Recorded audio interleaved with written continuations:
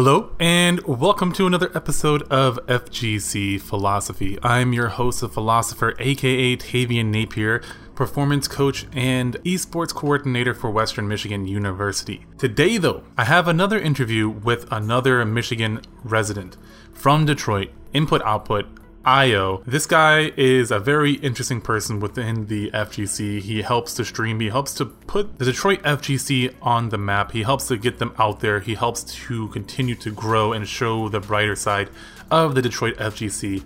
I know there's been a lot of stuff going on in the past with Detroit and Michigan FGC in general, but I really want to put a spotlight on the people who are doing good, who are trying their best to help the community grow rather than break apart. So this interview was with Input Output. I've seen this guy a few times over the years now, and he's always straightforward with me, and I've always respected that. So I definitely want to, again, put this guy on blast. I hope to see him very soon at Youmacon. If you guys are going to Youmacon, make sure you let me know. Give me a heads up so I can say, hey, talk with you guys. I'll be commentating for Street Fighter, Dragon Ball FighterZ, and EX Fighting Layer, hopefully. So yeah, if you see me at Youmacon, that's in Detroit on November 2nd through the 4th, I believe. I think the actual anime convention is like an extra day, but I'm going there mainly for the fighting game stuff. So let me know if you guys are going. Give me a heads up. I would love to hear from you. Other than that, though, thank you guys so much for tuning in. And last thing I want to mention, of course, is Patreon. If you guys like what I do, consider supporting me on Patreon. As little as $1 a month can go a long way. So go ahead and check that out over at patreon.com/philosopher. That's it. Thank you guys so much. And as always, I hope you enjoy the show.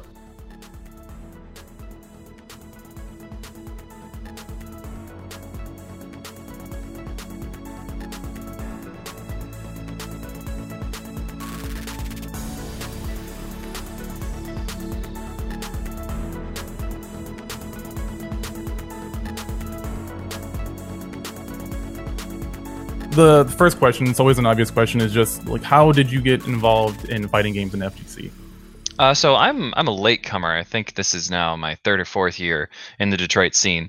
I was a big online player for Street Fighter 4, and I ran into a player named Armbird, who now is a DBFZ player, 16 player, so you gotta hate him. And he was playing T-Hawk, and I was playing Sim and Evil Ryu in 4, and just got to talking to him online. He's like, hey, there's this local out at this bowling alley in Detroit. And so I wandered out there, and it was crazy. My first time out there, I got to play Nephew, Alan's son, who's now a Colleen player. And my first time out, I got second in the tournament by beating Nephew in Street Fighter V with Dhalsim. And that was how I came in. And at the time, I had no idea what was going on with our local scene. Before that, when I was a bit younger, I was into Marvel 2 in the arcades. And I traveled a bit to play some tournaments there, but nothing like the scene is today. It was very different back then. I guess what kept you coming back to the scene after that tournament? What kept me coming back to Detroit was, the competition was good. I have not beaten Nephew in tournaments since. He studied his mashup and has since dominated me. I kept coming back because Detroit is really real. It's dirty. It's gritty. It's really, really supportive in a strange way. I have a couple of stories, some of which are bluer than others. And some of the people are magnetic. It's just a good time. It's a social place as well as a competitive place. And we do it with flair. I have to agree with that. I've been to two or three different tournaments in Detroit, and this is the first time that I went. Michigan Masters was the first time that I went. I don't want to say as the leader, but like the most experienced person at tournaments. Normally, I would go with a few other people from my old group, and they'd show me the ropes. But now I'm at this point to where I kind of understand that I'm bringing people who aren't as experienced or just tag-alongs. And so I played in the Street Fighter V tournament, and this was the first time that I've actually noticed this happen to me, and I was surprised by my reaction. So I can't remember the name. He was a Ken player, but he had people cheering for him and cheering against me. I talk about it in a separate video, but it's very fascinating because, like, I felt like it was harmless, first off. But, they were talking smack, cheering up his friend, talking about my character and all this stuff. And I'm like, I felt more compelled to beat him now. Like it was really a very fascinating experience to like have these people talking smack behind me and being like, "Oh yeah, I'll show you," and then I wound up winning that match. But it felt so good. It made that win feel even better. Which I didn't playing think Fang. Was possible. I was playing Fang. Yeah. Yeah, that makes it just the little frosting on the cake because I beat you with Fang. Yeah, definitely. So it's just kind of cool. But like you were saying, the Detroit scene definitely gets loud, gets crazy. But at the end of the day, like when they saw who I was, and I was, I shook his hand and all that stuff. The people behind him weren't like actually being mean. They didn't wish any ill intent on me. They were just trying to support their friend. And I thought that was very fascinating, and it makes the stakes feel higher without having to like make it a monetary investment, if that makes sense. The way that it's a really hard, that feeling is really hard to capture. It's something that I really love about our scene is that it's rowdy, it's rambunctious, and it sounds like an attack. But it's not. It's about the moment. It's about the exchange between two people who are fighting it out, trying to just win, trying to beat them. But everybody knows at the same time, it's not about hurting the person that's sitting next to them. It's about performing your best and seeing who is the best in that moment. And we're going to get as loud about it as we can. Or even in a terrible match between terrible players, we still want to hype them up. We still want them to show us everything they've got so that you can say, yeah, you beat his ass. And that's really what people are going for. They want that drama, that story at the end between two people, even if they were terrible on the sticks, but there was still a brawl, there was still a battle, there was a comeback, there was defeat, there was soul crushing, just awfulness. And then all of a sudden we get up and we're done and it's over and everybody's having a good time. It's so hard to capture that if you're not there. I've been trying my best to capture it on stream, and it doesn't convey well. You get lots of snippets that out of context just look abrasive. And it's something that I'm struggling with as a member of this community who is real pale around a much darker community that is like it looks like everybody's getting swamped and mobbed, and that's not what's happening. It's really hard. And you see people that are so polarizing, like Caps, who was probably behind you yelling. And Caps is one of my favorite people. He cares deeply about his community. He supports them at every turn, in game, out of game, in person. He helps them organize their finances. He helps them just get around in their daily lives. And then after knowing me for barely a month, we went to NEC, and Caps spotted me out of the crowd. And he's like, "Hey, Io, come over here. I want to introduce you to all of these people." So Caps became just a touching point, and he's so electric and magnet. He's just a magnet for people, and he draws people in and he introduces them. He helps to build a community. But when you see him in these little snippets, he looks way different. He looks real menacing, real terrifying, and like he's really screaming to hurt somebody. But that's not who he is. And if I could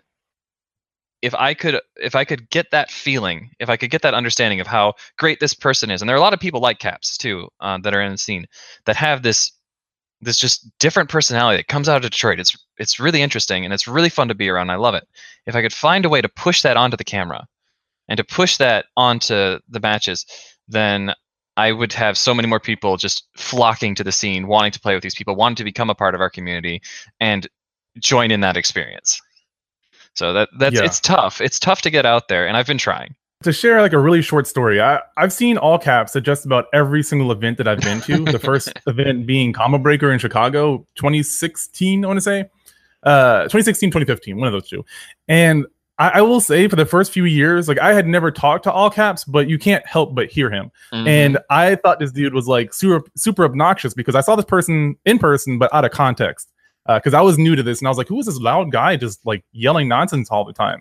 And then when I went to Michigan Masters, and I heard a lot of people talking good stuff about him, and all that's all Caps, and I was like, I'm gonna go introduce myself to this person because I've seen him at every single event, and I don't know anything about this guy, and I'm judging him, and like just had this conversation with this dude, and he was really cool. You know, he wasn't the person that I assumed he was, and part of my job as a coach is to not judge people, which is why I wanted to go and talk to him, because I felt like this emotional reaction to this person who's I'm a very quiet person. Like I can get hype, but my natural default voice is very quiet. So like his contrast to me just like rubbed me the wrong way.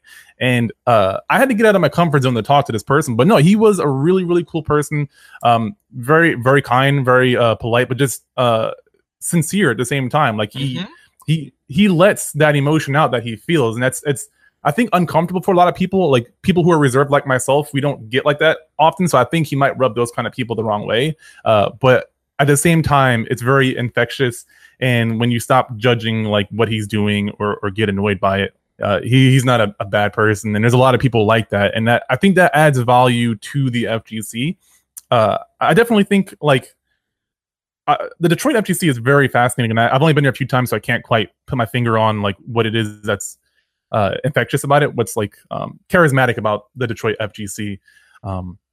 But yeah, I definitely have to agree with you. He's one of those people that out of context on camera, you know, he's either like he has high entertainment value, but like people don't see the substance to it. But I think he definitely does. Like he adds value to the FGC. Like people like that help you play better, like just by either like cheering against you or cheering for you. And that doesn't make sense to some people, but I think for the people who have actually experienced that, that'll make plenty of sense. Yeah, but that's not to say, and there is balance. Nobody is perfect. Nobody is going to behave well all the time. And when you have that much impact, like Caps and Footwork, I'm trying to think of who else is I put in that same category. Those are the two that stand out to me. They're both really warm, but man, they talk that ish. But they can go too far. And that can hurt, but you have to. So that's the portion where you'll get some pushback, like, "Hey, you're being a little soft." Well, yeah, they did go a little far, but you've got to take the whole person on balance, and that's tough. That's really tough sometimes, especially when you're in a high tension moment when you've got a match that you're really invested in, because I haven't beaten this person ever in tournament, or this is a really close match and I really want to win it. And then you got this person who just crosses that line a little far. Then the normal level of elevation goes one step further, and so you gotta pack it down and stomach through. And I mean, I've been there. I've been there a couple times, and I choke. I know I choke, but that's why we get the noise canceling headphones and move on and take that. You gotta hold that L. That's Everyone's threshold for like annoyance or emotional reactions is going to be different, so it's hard to say how someone's going to react to it. So, yeah, I get what you're saying. That makes sense. But it's we're a community, and we're getting better. There's a Khorne era that I was not a part of, that a lot of people had a lot of affection for, and I think that was because they were part of it on the inside. They weren't the people that were affected by it, because Khorne had a terrible reputation from the outside. That they were thieves, they were violent. These were all rumors. I don't know if any of them are substantiated, but they're the rumors. And if you're in that group that's being attacked, then you've got a tight brotherhood, a tight community that's bound around being oppressed. Which you're coming from Detroit, so you're already oppressed. Like, you need some help. You need a support group. So that's what Khorne was, and that, at least from where I stand, because I wasn't around for it. But then there's this like desire to keep pushing that kind of attitude forward, and be less inclusive. But at the same time, there's a lot of pushback from the rest of the community. Like, no, come on, let's bring some new people in.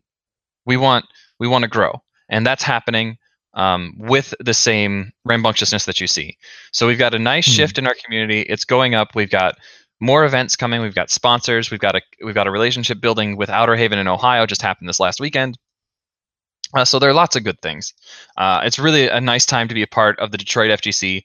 And if you join us now, it's a really good time to be intimately involved. We're not big enough that you're facing a crowd that I don't know. I tell everybody that shows up, if you don't say hi, I'm going to be upset with you, because I want to know all of my players.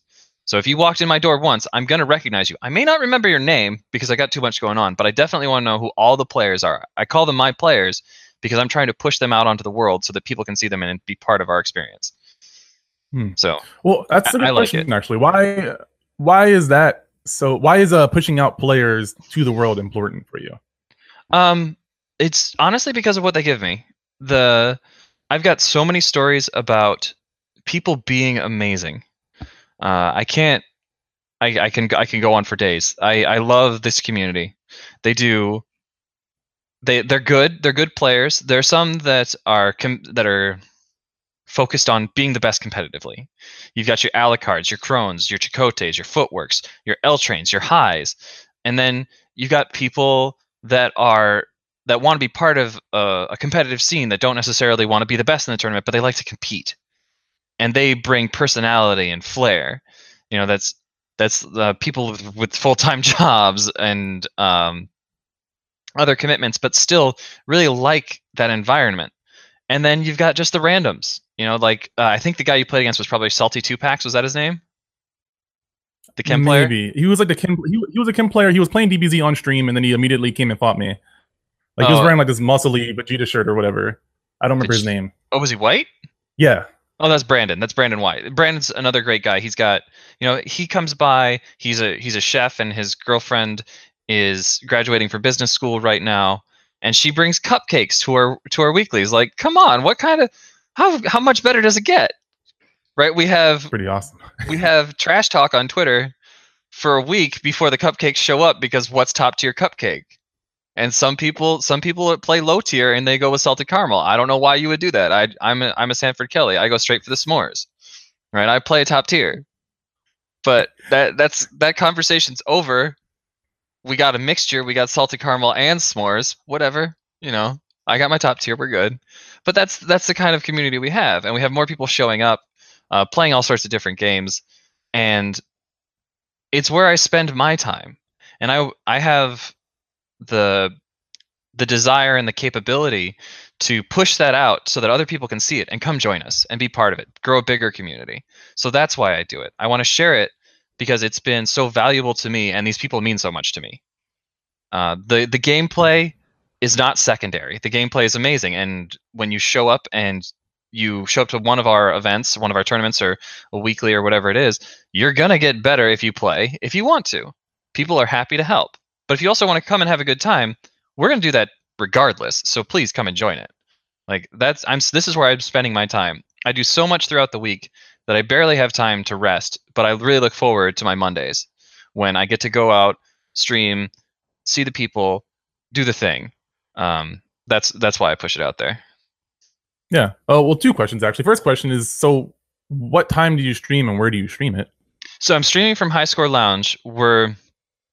We just finished Detroit Player Series Season 2. And Season 3 is going to be coming up, but I've built into the series with High Score, we build in this community feedback period. So right now we're on break until, let me look at the calendar, June 4th. We're going to go live with Season 3 on June 4th. So from now until then, we have Combo Breaker. We have, I don't know if we have something else next week, but we have casuals every Monday, which are not going to be streamed until Season 3 starts. Then I'll probably do some home streams for building up to Combo Breaker because I haven't played Street Fighter V in forever. And I have a nice match. I have a money match versus Diablo Bison at Combo Breaker, which I don't think we'll get on stream, but that's going to be so much fun because he's just a great guy. I'll have to check that out in person. But yeah, when June 4th, we'll start streaming weekly for Season 3. That'll be every Monday. Starts around 8, ends around midnight, sometimes goes to about 2. And then we have a monthly that's on every Saturday. The final Saturday of every month. Then whatever else people want to invite me out to do. I've got a traveling video production studio. Half of it's sitting right there. And people want to get in touch. I love to stream. I like doing it. It's fun, especially around here. The 6th, we have an event at High Score, which I'll also be streaming. That is a Dragon Ball FighterZ tournament hosted by Dre. He used to go by Amiibo King. I cannot remember his new tag. So that will be coming up this Sunday, May 6th. So yeah, input under outputs the Twitch stream. Input X output is my Twitter handle. Follow me there, and it happens. I'm on break for a little while, but yeah. Well, my other question was, what's been, whether it be, growing a community on stream or actually doing it in person, what's been the secrets to your success so far with keeping your old players, but also trying to get new people to join in as well? I can't take credit for that. I can't take credit for the old players sticking around. That's a social thing. That's not me. Some new players definitely show up because the stream is there and because I'm reaching out and inviting. They find the stream. I find them. We went to Frosty, met some people from Ann Arbor, and I was like, "Why don't you come out to my locals?" And they're like, "We didn't know about it." I'm like, "You don't know about it? I'm down the street. Come on." And just trying to get it out there. The more people that find the stream, find my Twitter handle, the more we can grow and build new events. Lots of new people show up, like KJ and John Snoo. They're good. KJ is an amazing player. Just showed up recently out of the blue, found the stream, and then showed up. And he brought John with him. So that's how we grow, is by getting more eyes. I think that Michigan Masters was really helpful for that too, because we hit about 2,000 concurrent view. No, we 2,200 concurrent viewers. I try to make sure that if there's a way that I can incorporate technology to help you become more exposed, to help people find everybody, that I can do it. And I've got more ideas. I just need to have time and money to implement them. Tony Robbins talks about this a lot. Anthony Robbins, he's like a self-help guru, is how people mostly know him. But he says there's 6 human needs, not like water and food, stuff like that. But one of the biggest needs is contribution. For a happy life. And curious to know how that rings true or false for you and your experience with the FGC. I'm not going to lie. I live a charmed life. Like, I have nothing to complain about. I wake up every morning and I haven't reached all of my goals, but the path that I'm on is a pretty good one. And when I live by a 3-part philosophy in my life, which is very simple. And the final rule is leave it better than you found it. So if I walk into any situation, when I leave, that situation should be better than when I entered. And that's how I feel about the FGC. Is I walked into this great place in Detroit with these wonderful people who were really inviting and welcoming and supportive. So how in the world can I leave that a better place? I have to really show up and return that same energy that they've given me. So that's the best way I think I can answer that. I don't know if it does it directly, but that's the sort of feeling that I get. I like that you have your own personal values and that you, at least in this case, stay true to it. I think that a lot of people can definitely learn from that. And also, let me ask you this: when it comes to where you are right now with streaming and stuff like that. If someone was just now getting started, that's like, I want to do what you're doing. Obviously you still have your own goals and you have so much more farther you want to be, but you're obviously a lot farther than this person who hasn't started yet. What would you tell them to help them get started on that path? First of all, I'd say you have to really debate if you really want to do it. If you want to do it, the quality that I'm at, it represents a very significant personal investment. And if you want to try to get even to where I am, you're spending a tremendous amount of money. Honestly. The other thing is it's a tremendous amount of time. If you look at what I do when I'm sitting behind the deck and I'm working, if you did that in a regular television studio, that would be the work of about 12 people. I'm monitoring sound levels. I'm making sure shots are good. I'm setting up the cameras. I'm making sure the video sources are good. I'm making sure everything's clean.